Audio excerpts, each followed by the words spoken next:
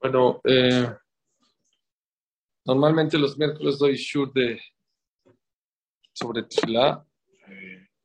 Ahora voy a cambiar, hoy, porque el día de los Mairitas es la Lag BaOmer y hay que hablar sobre la importancia de Rabbi Shimon Bar Yochai. La verdad que es un día muy especial. Ahora en la noche, sí, mañana de Tefilá, jueves mañana voy a pasar para Tefilá. Sí, Yishem.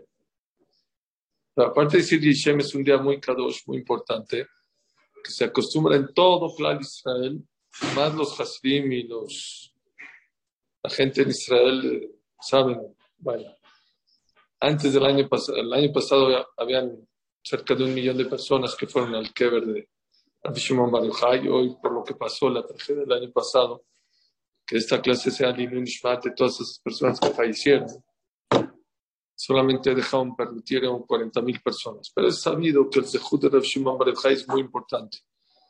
Creo que no necesito ni hablar de la importancia de Rabbi Shimon Bar Yochai y que su Zehut nos puede salvar para muchas cosas. Hoy quiero hablar de la filosofía. Primero que todo, ¿por qué se prenden tantas velas, tantas fogatas? Dicen que nunca los bomberos en Israel trabajan tantos como el día de hoy.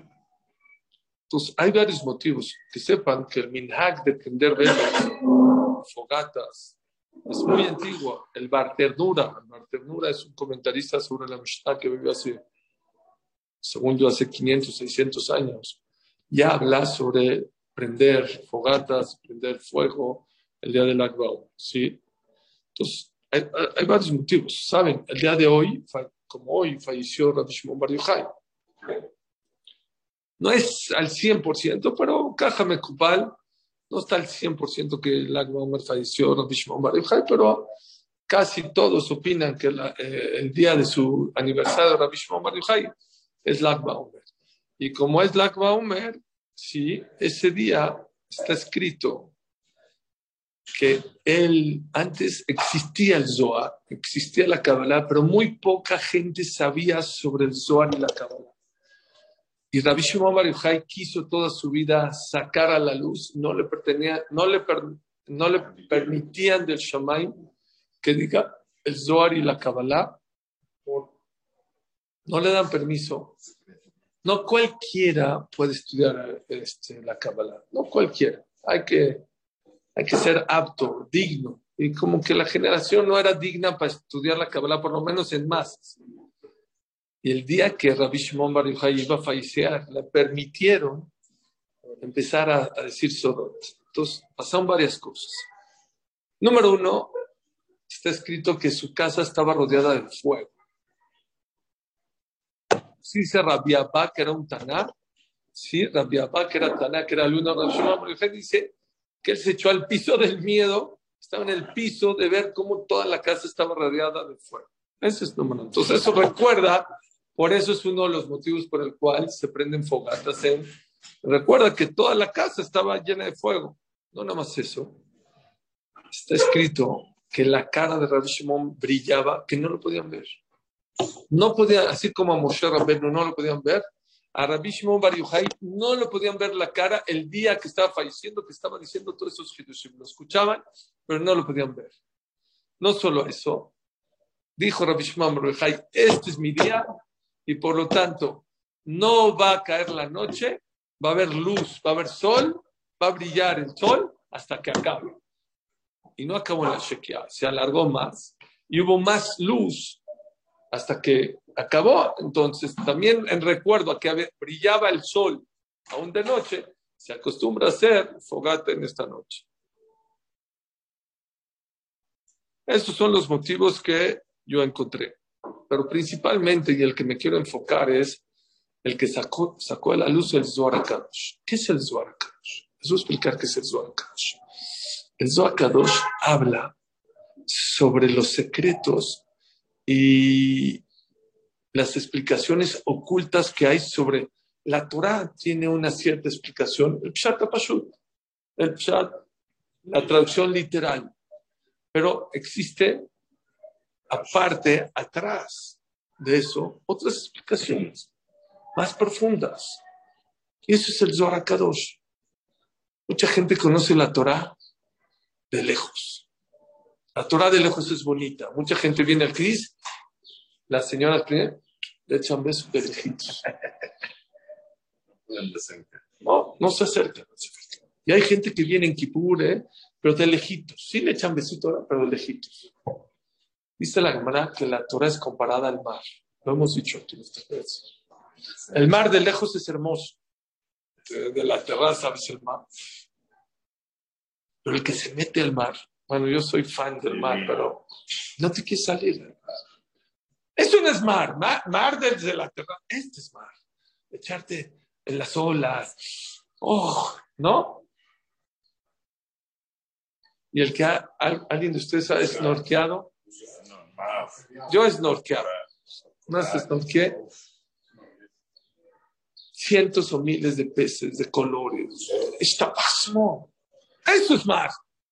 Yo bucear a mí me da miedo. Pero a gente que se ha metido a bucear, dicen que. ¿Cuál es la moraleja del mar? Mientras más te metes, más hermoso es. Escuchen. Pues quiero que me capten el mensaje que quiero decirles. Teníamos Torah antes de que venga Rabbi Shimon Bar Yochai. Sí, pero la Torah con lo oculto y sin lo oculto es como si hay oscuridad y fuego. O sea, la diferencia es muy grande cuando te empiezas a empezar a meter a la Torah.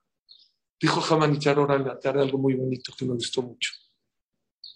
¿Saben que según la Kabbalah, 17 días antes de Shavuot, que es hoy, noche, ya empieza a brillar el día de Shavuot? Ya, como que ya hay que empezar a trabajar para Shavuot. Dijo algo muy bonito Haman Ichar, me encantó. Tienes que prepararte para que Shavuot no sea tu mismo Shavuot de hace cuando tenías 12 años, 14 años.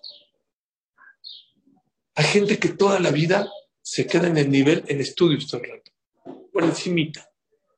Shavuot por encimita, la Omer por encimita, Rosh Hashanah por encimita, Pesach Shavuot. Hay que avanzar, hay que crecer, hay que apuntar, hay que repasar, hay que aprender a leer. No te quedes nada más por encimita. Busca que cada uno de ustedes. Ok, ahora ya voy a entender qué dice Rashi, ahora quiero entender un poquito más qué dice Hamad Yosef. Ya más de adentro, agarra un libro, Shabbat, domingos. Pero mucha gente se queda superficial. ¿Saben qué es el problema? Ojalá y nada más en la Torah.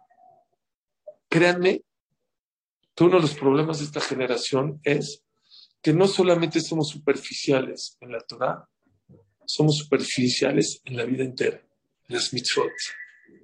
Les dije a mis alumnos de la clase, mis amigos de la clase, que últimamente, cuando me pongo el tefilín, como estudiaba la Jot Tefilín, hablamos ahí que no te estás amarrando un hilo negro. Tefilín es para recordarte. ¿Saben que el que se pone el tefilín Hashem, Muftach lo bueno, la mamá le aseguran que tiene la mamá, le aseguran. Marejim lo llama Bushnotam, le alargan los días de su vida, se salva de la guerra Gog Magog, por ponerse tefilín. Les hago una pregunta, otra cosa. En el Geinam Sholet Bo, el fuego del Geinam no lo va a quemar. A lo mejor va a estar ahí calentito, pero no lo va a quemar. Es alajá, lo trae el Tur, el Shulchan Aruch. El Shulchan Aruch dice mitzvah gedolá por ponerse tefilín todos los días. Entonces no es nada más así ponerte.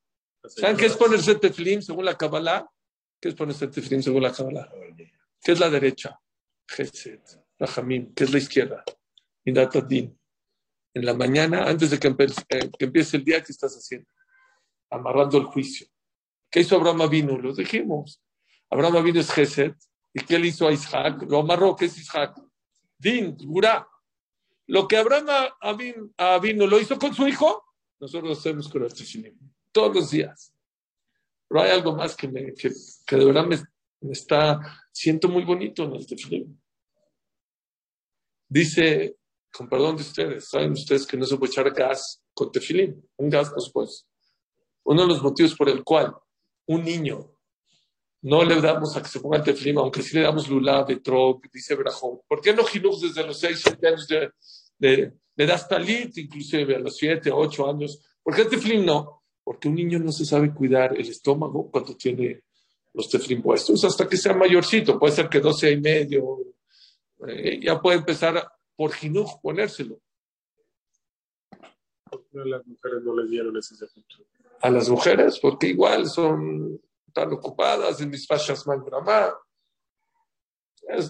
Ellas tienen otras misiones.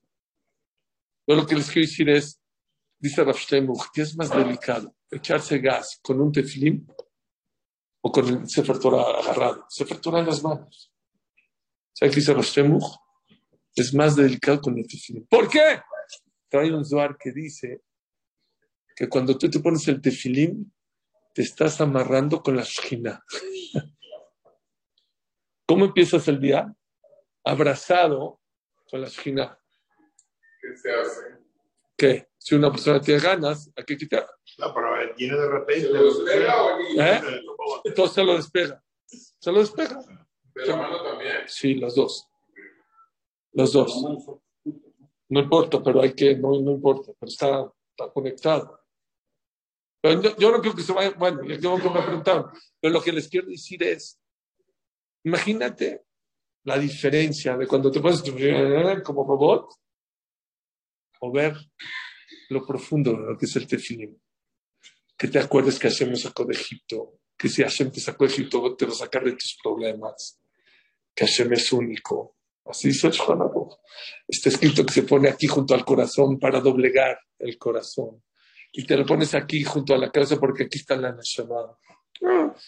Oye, le da sentido a tus mitzvot. Es otras mitzvot completamente. Shabbat es lo mismo. Lo mismo es en Kasher. Cuando una persona hace las mitzvot con mucho más profundidad, créanme, es otra mitzvot. Es otra historia. Hacemos muy hitzuní, muy por afuerita. Si la gente supiera la mitzvah, la verajá, la protección, la segula, que es venir a estudiar Torah, les aseguro que esto no cabería a la gente. Necesitaremos este cuarto 10 veces más. Dijo Hamshol que algo muy bonito. Estás en tu oficina y te marca tu esposa. ¿Qué haces? No, estoy ocupadísimo, estoy muy trabajando. Aparte que no está haciendo nada, pero... Cabreado. Dice, no estás haciendo nada. Vas a hacer ishtadlut, pero todo lo material ya está destinado allá arriba. Y estás a la mitad de la clase, estás estudiando y te marca tu esposa. ¿Qué haces? Nada, aquí estudiando. ¿Nada? Estás sosteniendo el mundo cuando estás estudiando. Es todo lo contrario. Dice el Derech Hashem de Rafael Luchato. Dice algo increíble. No existe un shlemut, algo shalem en la vida para una persona que pueda como estudiar Torah. No hay algo que te acerque más a Dios que estudiar Torah. No existe. Mejor Jafateja lo Ishubá, todas las 613 mitzvot, 612, no se asemeja a la mitzvah de estudiar Torah. No haga. Y la gente lo ve, bueno, fui a estudiar Torah. Para que vean la potencia de la Torah. Es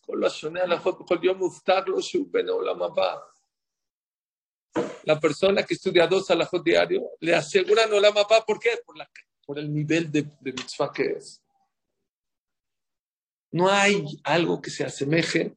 La gente no lo valora. O sea, hay gente que no estudia, pero hay gente que estudia, pero no está orgulloso, no está contento, no está feliz. Hay gente que no viene a la casa. ¿Por qué no viniste? Se ríe.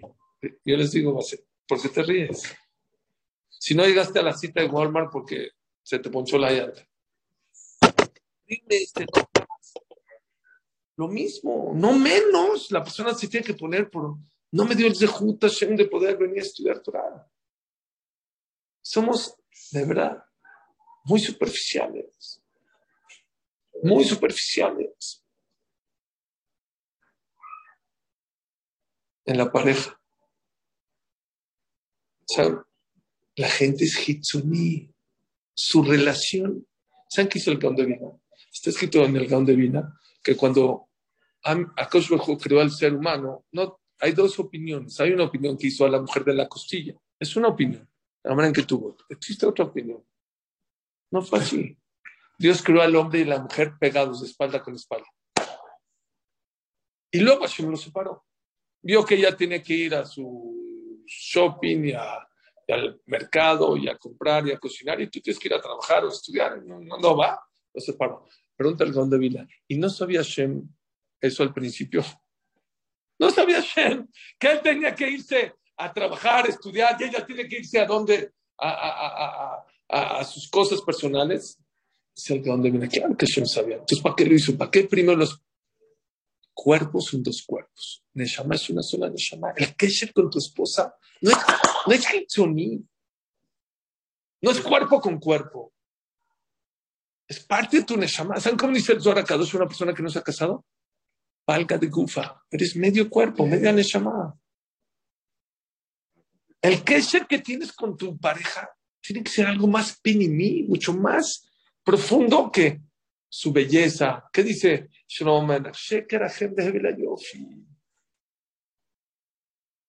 Hay una historia, seguro conocida por ustedes. El Midrash en Shira Shirim trae una historia justo con Rabbi Shimon Bar Yochai, de una pareja que no podía tener hijos. Y fue con Rabbi Shimon Bar Yochai. Dijo que se quería divorciar porque no tenían hijos. Dijo, sí, divórciense. Nada más una cosa. ¿Cómo se casaron? ¿Con un banquete? Quiero que se divorcien en un banquete. Fiesta. Imagínense las invitaciones. Te invito a mi divorcio. Tenemos el honor de invitarte a mi divorcio. Bueno, si divorcio, pero pues así dijo Rabbi Shimon Bar Yochai, se pidió. Y contrató a la orquesta. ¿Para qué? Para el divorcio. Y a las flores, y la comida, y al banquete. Todo. Así dijo Rabbi Shimon Bar Yochai. Y llegó todo el mundo a la fiesta y estuvo hagan de cuenta que un casamiento normal. Y al final, él estaba triste que se iba a divorciar, ¿no? Y se empezó a emborrachar. Borracho le dijo a ella, te quiero tanto que lo que tú escojas de la casa, te lo puedes llevar, lo que tú quieras. Tú pídelo, había Rolex, había Hanukiot de oro, era una persona, lo que tú quieras. ¿A quién se llevó? Él estaba tirado, se lo llevó a su casa. Se despertó, dijo, ¿qué hago acá? ¿Qué pasó? Dijo, no, es que tú me dijiste que me llevé lo más preciado, lo que más valoro. Lo que más valoro para mí eres tú. Dijo, pero Rabbi Shimon dijo que nos divorciamos. Pues vamos con Rabbi Shimon Bar Yochai. Le contaban a Rabbi Shimon Bar Yochai todo lo que pasó. Le dijo, ya no se divorcian. Voy a pedir tefilá por ustedes. A los 9 meses tuvieron un bebé. ¿Entienden ustedes la Gemara esta? Yo tengo una explicación. ¿Qué vio Rabbi? ¿Por qué no pidió tefilá por ellos antes? ¿Por qué hizo todo este rollo? Es algo raro, ¿no? Hacer un banquete de divorcio. Rabbi Shimon Bar Yochai, ¿qué le pasa? Está raro todo. ¿Saben cuál es la explicación? A fin un tzaddik como Rabbi Shimon Bar Yochai no puede pedir por ti y por tu esposa si no se aman y si no se quieren, no se valora. Muchas veces, ¿saben cuándo empezamos a valorar a la pareja? Bye. Avisa a tu hijo, ya vete a dormir, no molestes. ¿Cuándo empiezas a valorar a tu hijo? Cuando se va a distraer. Hijo, ¿cómo se siente el síndrome del nido? ¿Cómo se llama? Nido vacío. Empiezas a... Rabbi Shimon Bar Yochai sabía que iba a pasar eso. Sabía que esta pareja necesitaba respetarse y quererse y valorarse más. Porque más que yo pida, pues ustedes no se quieren. Pero escuché de un rab de Estados Unidos, Rab White, dijo otra explicación muy bonita. ¿Por qué se iban a divorciar? Porque ellos pensaban que la pareja son para tener hijos. Y como no tienen hijos, no es pareja. Es un error grave lo que dijo Rabbi Shimon Bar Yochai. Parte del matrimonio es tener hijos y tener familia. Pero no solo por eso te casas. Hay un kesher, tú con tu esposa. Tiene que haber un kesher con ella. Concéntrate en las cualidades de tu esposa. Concéntrate en los valores de tu esposa, en sus midot. No nada más en lo hitzoni, en lo de afuera. ¿Saben ustedes que el Bet Yosef, el Shulchan Aruch, estudiaba todos los días con un ángel, el Magid? Una vez vino el Magid y ¿qué le dijo ese ángel? Respeta mucho a tu esposa. ¿Por qué? La neshama de tu esposa es muy alta. Puede ser que su cuerpo a lo mejor es chaparrita, gordita, muy alta, no sé. Pero nosotros lo que vale es lo de adentro, no lo de afuera. Hace unos años en Nueva York había un bar mitzvah de un niño chaparrito, muy chaparrito. Y lo empezaron a hacer en el bar mitzvah, los amigos lo cargan, lo echan, lo echan. Cuando el papá vio cómo estaban cargando al niño y echándolo para... No saben cómo lloró. Cálmate, ¿por qué lloras? Se deja que acabe y yo les cuento. Acabó el baile, esto. Les voy a decir por qué estaba llorando. Escuchen qué historia. Dijo que él, este niño de 13 años, nació prematuro. Y cuando estaba en el hospital, el doctor le dijo, mira, puede ser que se salve, puede ser que no se salve. No sabemos, sabe por 50-50. Ya pasó la época de peligro, dijo, mira, aunque se salvó, una cosa te voy a decir, este niño siempre va a ser chaparrito, no va a crecer mucho. Nació chiquito, pero va a estar sano, ya la libró. Dijo, bueno, Baruch Hashem, no. Pero él contó que su esposa y él siempre despegaba mucho que su hijo era el más chaparrito de la clase. Así, despegaba. Siempre le decía al pediatra, oye, no hay una medicina, algo que lo... No. Dice que un día le habla a su pediatra, vente rápido, le habla a la esposa, vente rápido. ¿Qué? Tú vente rápido. Yo tengo buenas noticias. ¿Qué pasó? ¿Qué? Salieron inyecciones de hormonas, creo que son. Se las pones a tu hijo y puede crecer no sé cuántos centímetros. No están autorizadas todavía por el gobierno de Estados Unidos, pero si ya salieron y no las ha prohibido el gobierno, seguramente son buenas. ¿De verdad? Sí, maravilloso. Fue con su esposo. Dijo, ¿qué crees? Dijo, ¿ya están autorizadas por el gobierno? No. Dijo, ¿y si la regamos? Y si no, pues vamos a hacer otra opinión de otro pediatra. Fueron con otro pediatra. Le dije, ¿estás loco? ¿Tu hijo está enfermo? ¿Tiene un problema? ¿No? ¿Estás loco? ¿Por qué le vas a meter una inyección? ¿Quién sabe qué va a pasar? A lo mejor, no, espérate, ¿qué te pasa? De ninguna manera, pero puede tardar. Yo, si fuera mi hijo, no se los pongo. No seas tonto, ¿para qué se los vas a poner? 1-1, el marcador. Uno la Chivas, uno la América. ¿Qué hacemos? ¿Qué dijo? Vamos con un tercero. Y a ver lo que diga. Fueron con el tercer doctor, con el pediatra. No era Yehudi. Él dijo, doctor, ¿qué opina? Dijo, mira, por un lado, si el gobierno no los ha prohibido, aunque no los ha aprobado, seguramente no vamos a aprobar. Y si están muy frustrados, pero ¿sabes qué?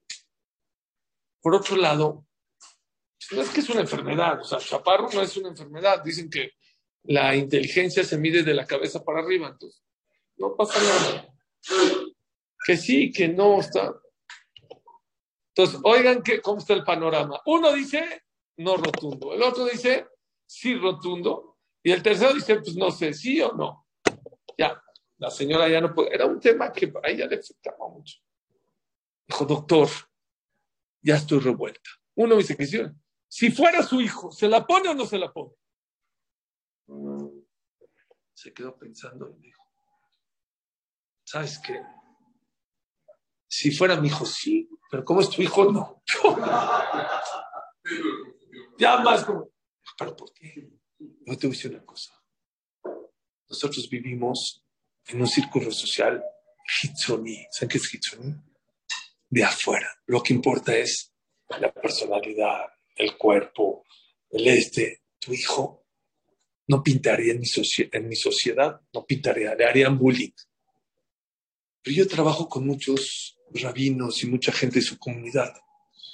Y yo veo que rabinos chaparritos se paran por él, le respetan, le besan la mano. Hazme caso, no le pongas eso. Dijo este papá cuando vio a su hijo chaparrito, que todos los amigos lo están cantando, lo están cargando. Dijo, ese doctor tenía razón. El pueblo de Israel es mucho, deberíamos de ser un poquito más profundos. No todo por afuera.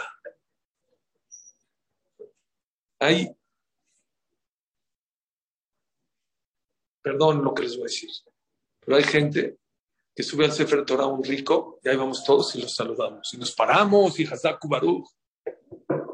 Puede haber una persona humilde, un talmidjá muy grande. A lo mejor no tiene el mejor traje, a lo mejor, pero es muy sabio, es mucha Torah, o es una gran persona. No, ni lo volteas a ver. Ni lo volteas a ver. La Gemara cuenta en Baba Batra que Rabuna,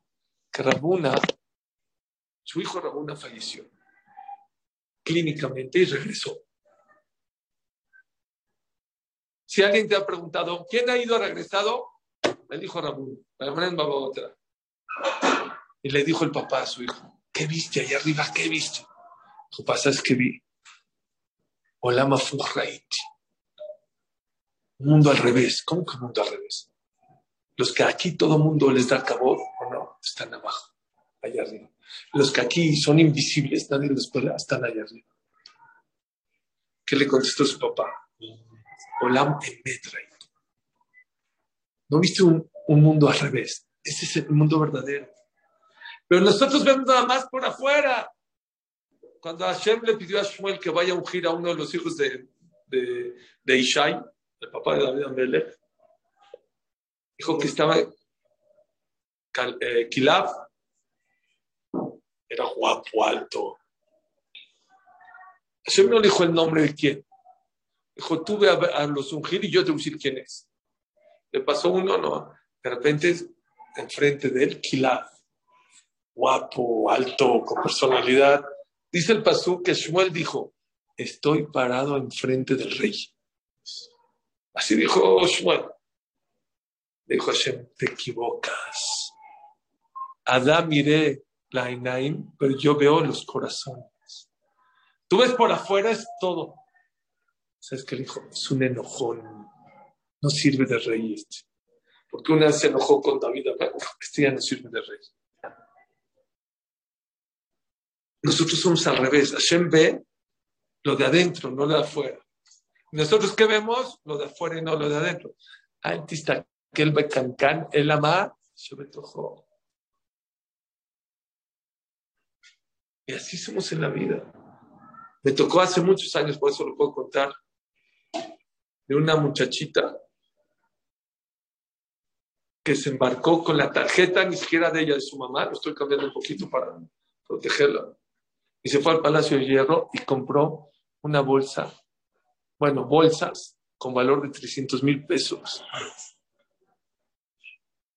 ¿Y saben cuánto tenía en la bolsa de dinero? ¿Cuánto? Ni 50 pesos. Y me trajo la mamá, la hija.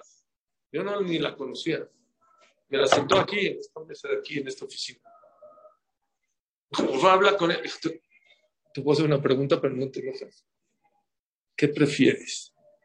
¿Tener una bolsa de 300 pesos y tener en ella adentro 300,000 pesos? ¿O tener una bolsa de 300,000 pesos y tener en tu bolsa 30 pesos? Les hago una pregunta. ¿Cuánta gente puede comprar Louis Vuitton? Muy poca. ¿Y cuánta gente tiene Louis Vuitton? Mucha. ¿Por qué? ¿Pero por qué? ¿Saben por qué? Somos hitsunim. Porque nada más nos interesa. Llegó una persona, ¿y qué hacía en las fiestas? Para que no se le arrugue su saco, se quitaba el saco y lo ponía en la silla. Eso no tiene de malo, pero lo ponía al revés, del lado de la marca. ¿Pero para qué? ¿Pero para qué?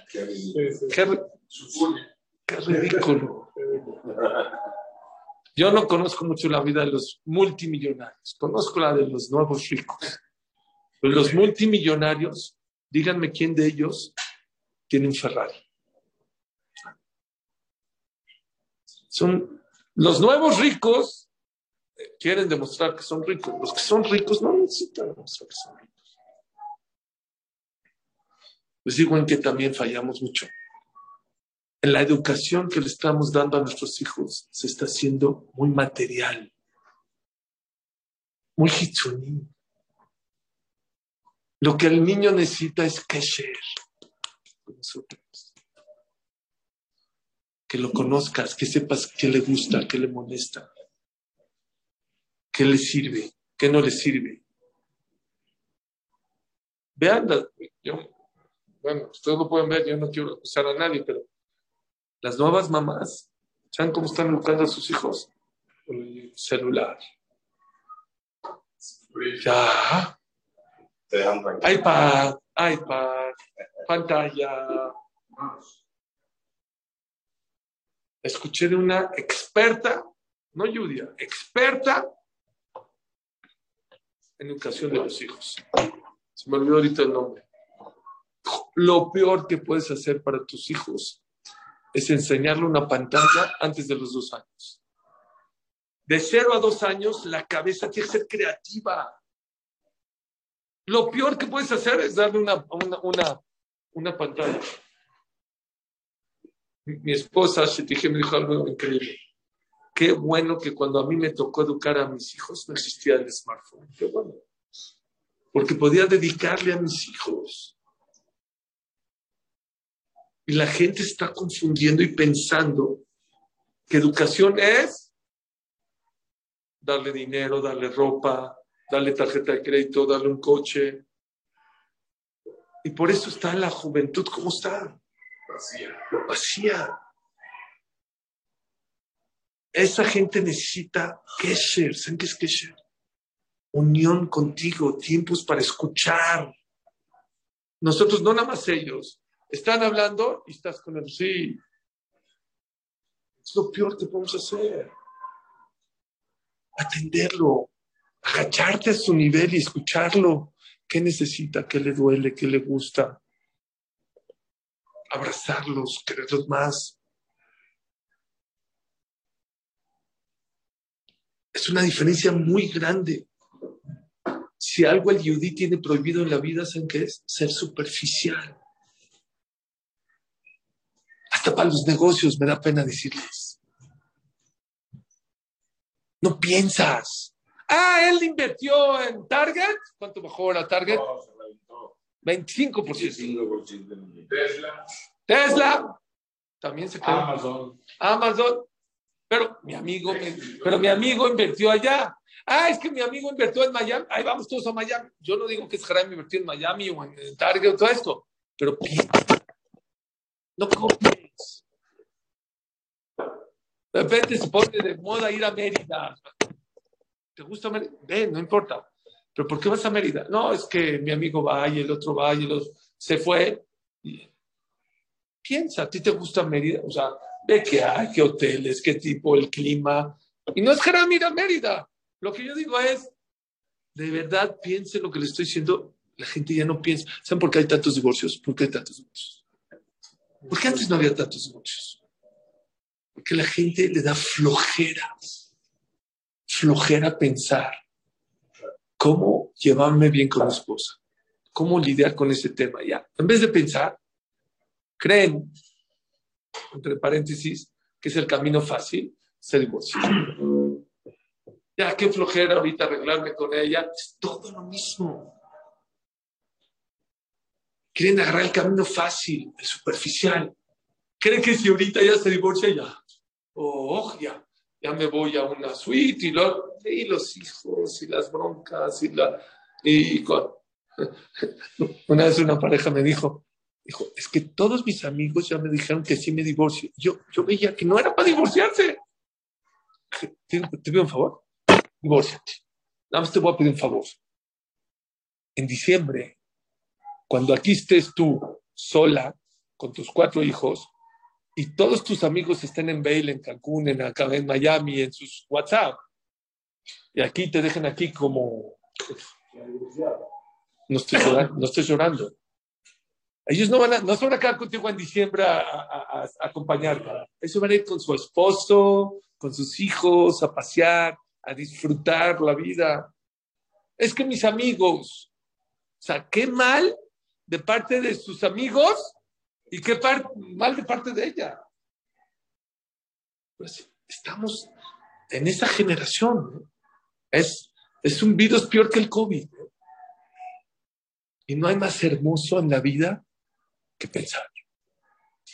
Puede ser que te equivoques, en la educación de tus hijos, en la relación con tus hijos, con tu esposa, en un negocio, pero pensé, pero lo analicé, pero lo apunté. A ver, ventajas, desventajas. ¿En qué escoger un shidduch? Me gusta esta porque tiene el Louis Vuitton. Hay gente, mira, anda el Louis Vuitton, mira Chanel, ¿cómo se llama? Rolex. Yo les digo, bueno, los que se aconsejan, ¿cómo se llama? Los que a veces se aconsejan, le digo, mira, si eso es lo que te interesa, lo que hoy para ti es una motivación, la verdad, sí, y a ti también te va a regalar Louis Vuitton. Pero cuando te cases, pobre de ti que le vas a comprar Carolina Herrera, porque no la vas a tener contenta. Lo que tú ahorita ves como, wow, mira lo que me regala Louis Vuitton. Tengo amigos que su suegro les puso un departamento muy caro. ¿Saben cuánto pagan de mantenimiento? Una renta. No están pudiendo. ¿Qué ganaste? A mí me enseñó algo Rabiuni, con eso quiero concluir para decir así. Hasta hay que ser lamdán. ¿Saben qué es lamdán?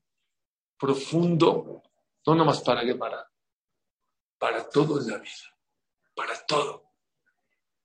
Para cuando tienes problemas, hay que saber actuar, hay que saber pensar. Y es algo hermoso. Cuando te equivocas, pero pensaste, la equivocación no es tan grave. Pero cuando no piensas, aunque le acertes, aunque le pegaste, la satisfacción no es tan grande porque le pegaste, no es que pensaste. Y les digo una cosa, ¿cuál es la diferencia entre los animales y nosotros? Una de las diferencias. Aparte de sonreír, ¿usted conoce un caballo que sonría? Sí, no. En Venezuela. En Venezuela, a lo mejor aquí no. Una de las diferencias entre los animales y nosotros es sonreír, pero aparte hay otra cosa muy importante. Lo que nos diferencia a los animales es que Dios nos dio intelecto, pensar, cómo actuar, no copiar, no imitar. Creo que esa es la luz que tenemos que aprender de esta noche de Rabbi Shimon Bar Yochai. Rabbi Shimon Bar Yochai nos enseñó que de algo hermoso, que es la Torah, hay algo más hermoso. No estoy hablando nada más en Zibuk. Bueno, yo sí quiero a mi esposa, sí, pero todavía ese cariño, ese amor, pues es mucho más profundo. A tus hijos, es que yo sí educo bien, sí, pero a lo mejor te falta todavía ser más. Tú quieres ser mucho más profundo. Esa es la fujata. Y la diferencia es abismal. La diferencia puede ser abismal. Baruch Adonai Leolam. Rabbi Hananel Shao, Atzakar Shmuel,